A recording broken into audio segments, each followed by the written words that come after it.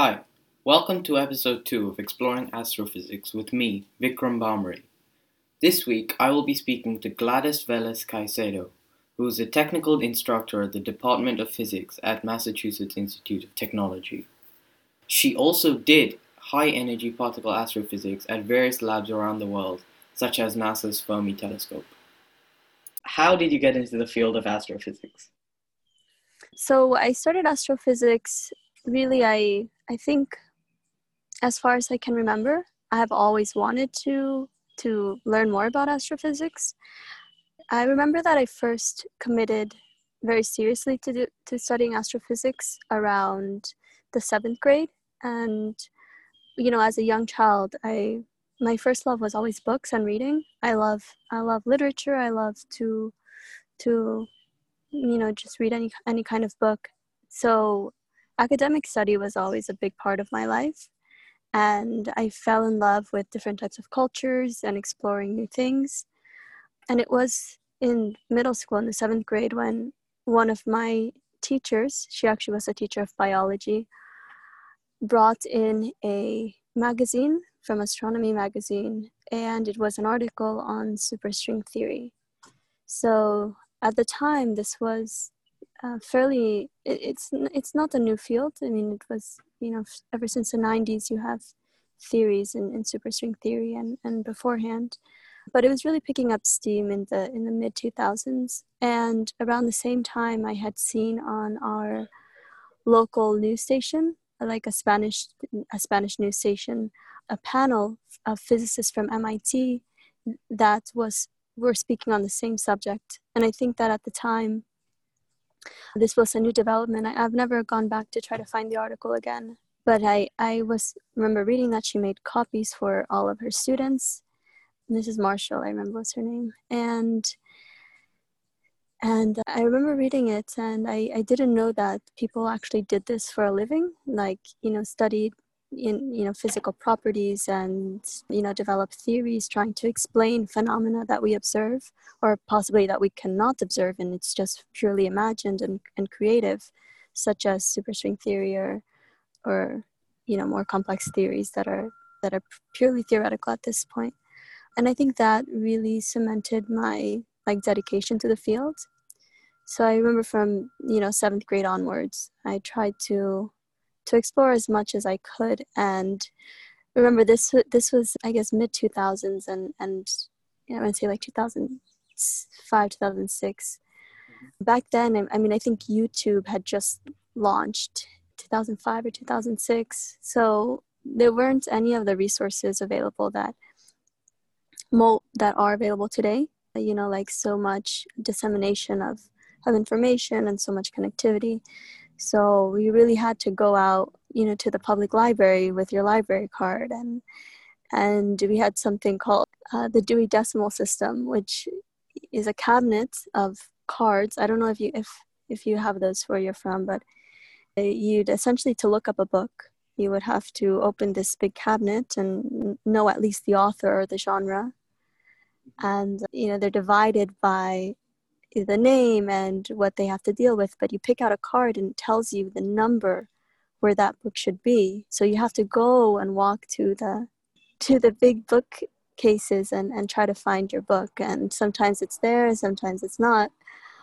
But this was very nice because when you're in a specific section like science, you can run into many other authors that you might not have known. So instead of it being like a New York Times bestseller, you have a collection of similar type subjects in that area. So I remember just being there and this was when I found books by Brian Greene and Stephen Hawking. And I think that just that sense of wonder and that sense of openness and that sense of spaciousness really made me know that this was something that I wanted to pursue.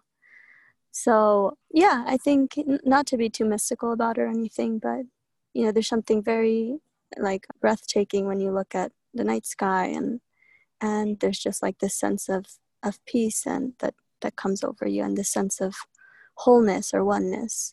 And then academically, you have to make sure that all of those things align.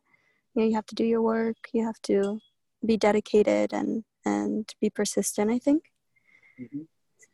Yeah. Yeah, that's great to see that it was from such a young age that you developed a passion for the subject. Mm-hmm. So what exactly do you do currently? What is your work in the field? Yeah. So full time, I'm a technical instructor of physics at the Massachusetts Institute of Technology, which is just MIT in Cambridge, Massachusetts. So I've been there since I finished at Columbia in 2017.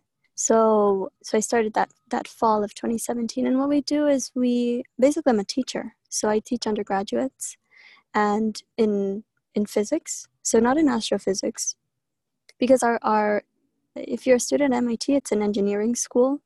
So most of the professions that we offer are engineering. We do have a physics major, so that's my department, course 8.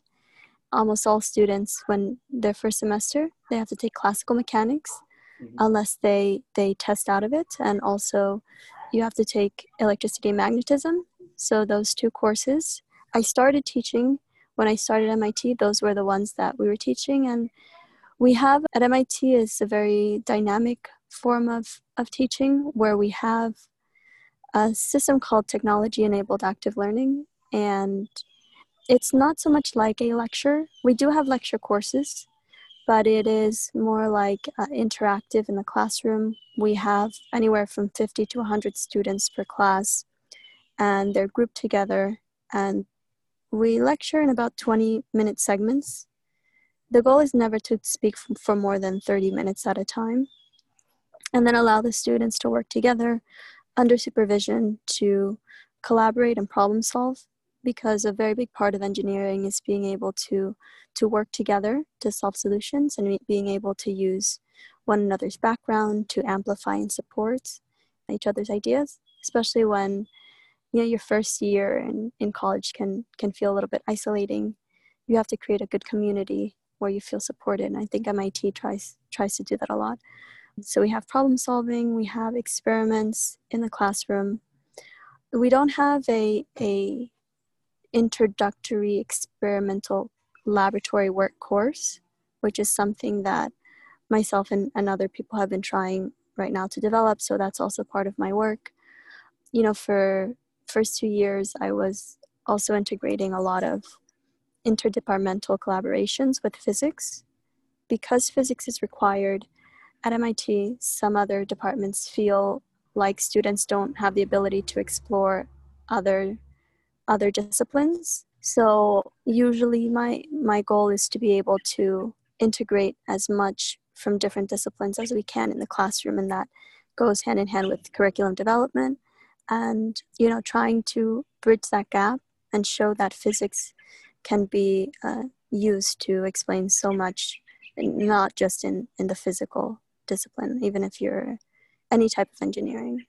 So that was first 3 years, and then now I'm a some sales technical instructor, but I've moved to junior lab. So junior lab is called experimental physics, and this is our very proper introduction to experimental research and graduate level work in doing experimentation.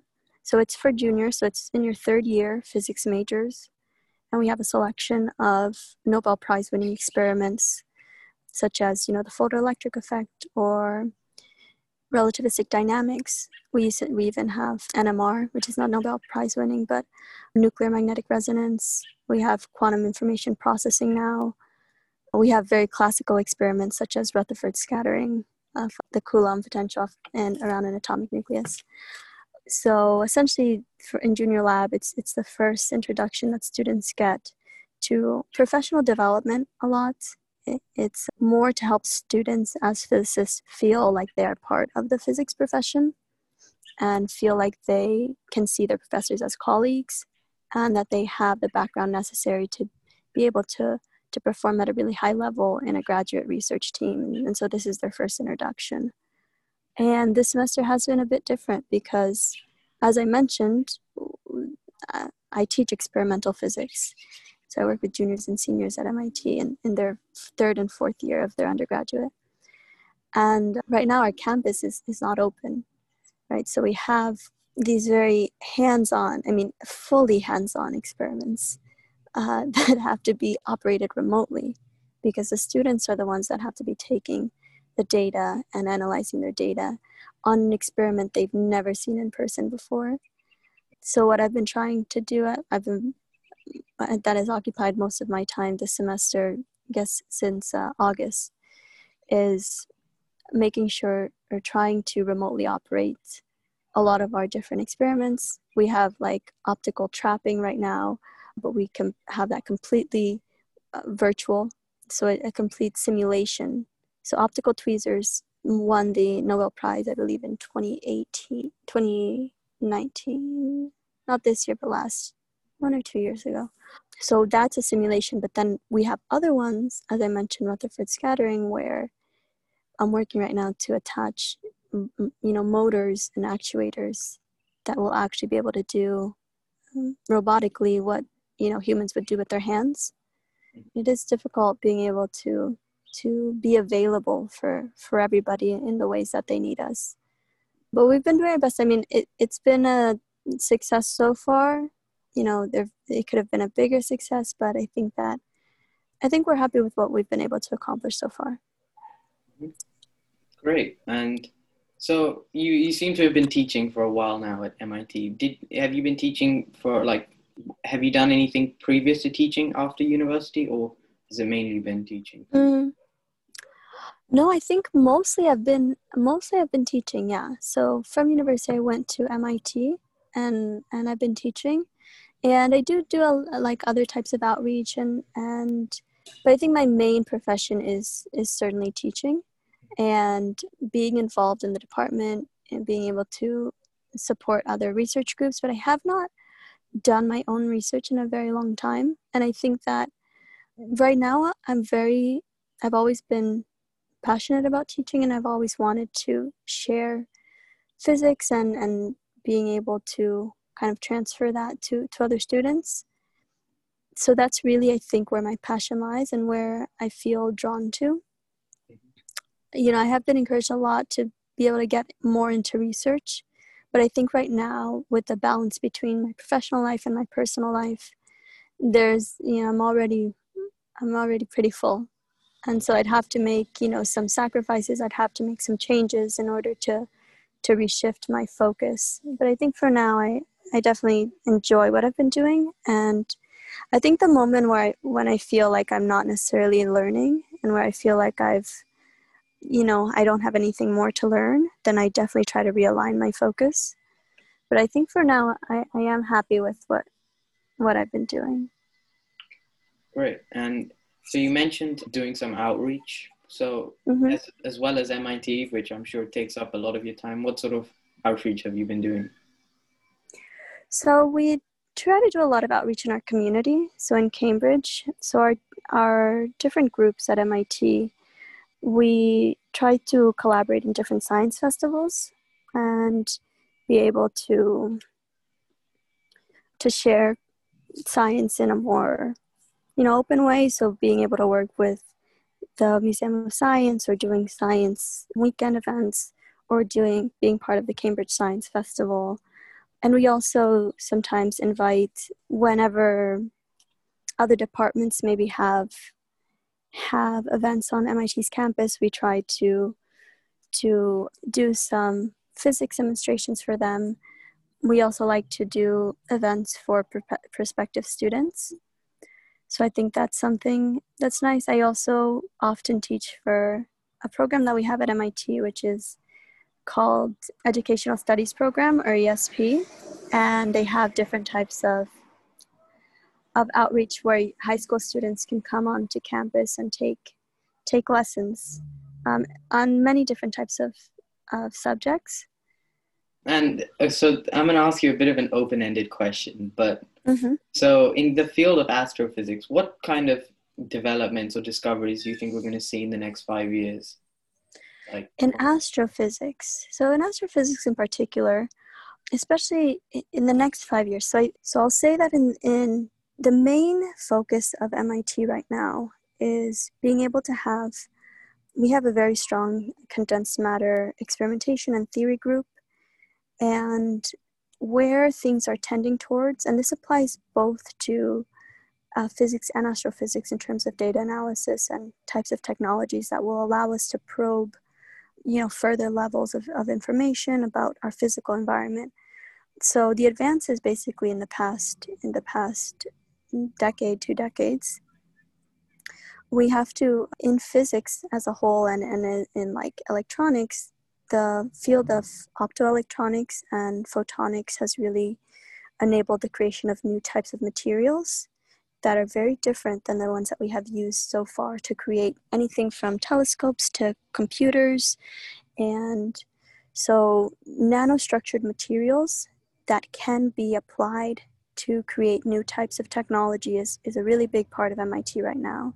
So being able to explore unique properties of materials that can apply to anything from biotechnology to making new communication satellites is a really big focus right now. But fundamentally, what MIT does is they try to explore like this very diverse behavior by probing, so photonics is the interaction of light and matter interactions and that system.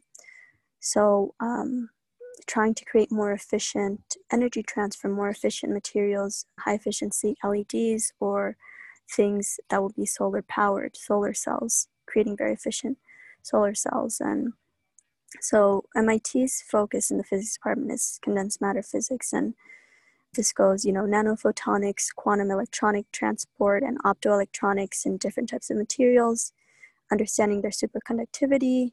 And all of these properties affect the way they're designed to affect the properties of photons in the same way that you would be able to see semiconductors affecting the properties of electronics, the way that we create modern computers today. So the purpose of MIT really is to design the new generation of quantum computers.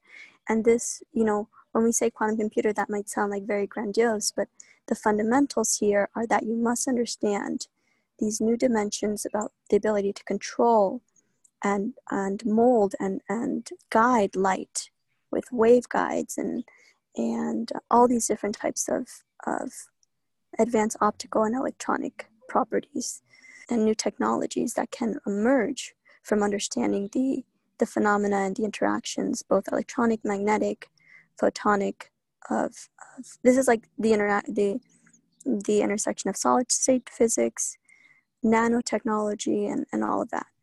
And the reason why I mentioned that in the vein of also astrophysics is because a lot of these technologies that are being developed in photonics can be used for example, optical artificial neural networks.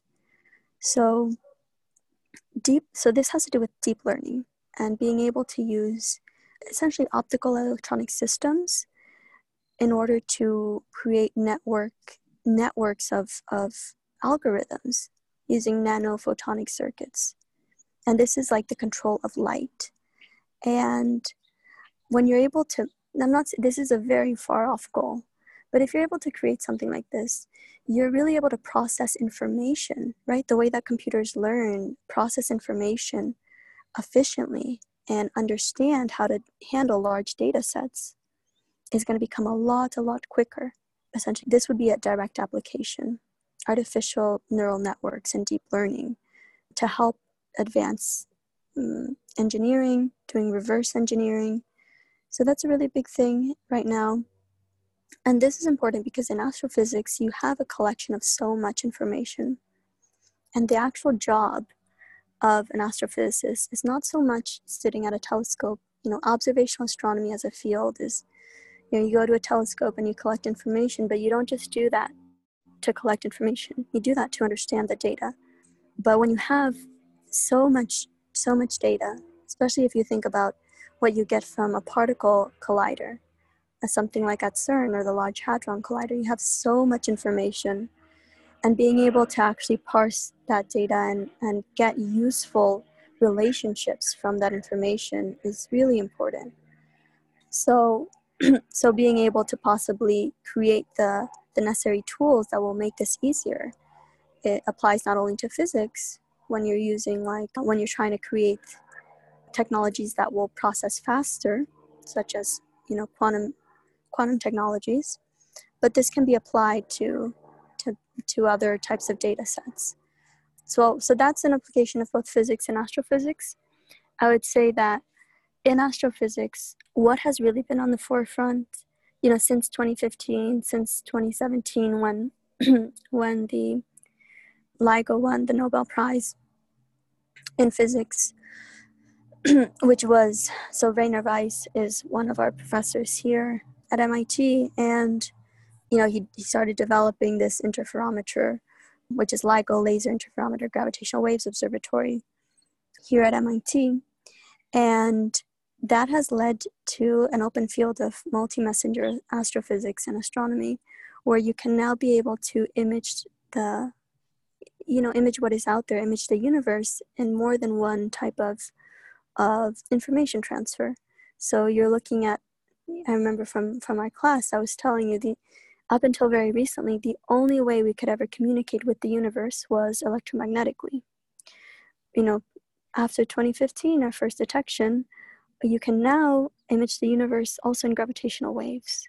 So being able to superimpose this data and create a map and an imaging of the universe, not only electromagnetically, but also in gravity waves, provides a different view of the standard view we've seen of the universe. Right? It creates more texture. It creates a much wider, a much more finer picture of what's actually out there. So currently, at MIT, at MIT Astrophysics, in the astrophysics lab, advanced LIGO has been working, and now being able to make LIGO even more precise by reducing quantum noise. That's one of the biggest things that Matt Evans right now is doing, Nergis, who is our department head, and also the director of LIGO right now. They are like quantum astrophysicists. So they're applying these quantum methods to be able to make even more precise measurements. So one of the greatest triumphs of LIGO, and probably why it won the Nobel Prize, was yes, because of the detection of gravitational waves, but more so because of the amount of precision of this type of detection. This is extremely sensitive detection, and the amount of work that you need to put in to make that kind of very, very sensitive detection is a lot of work.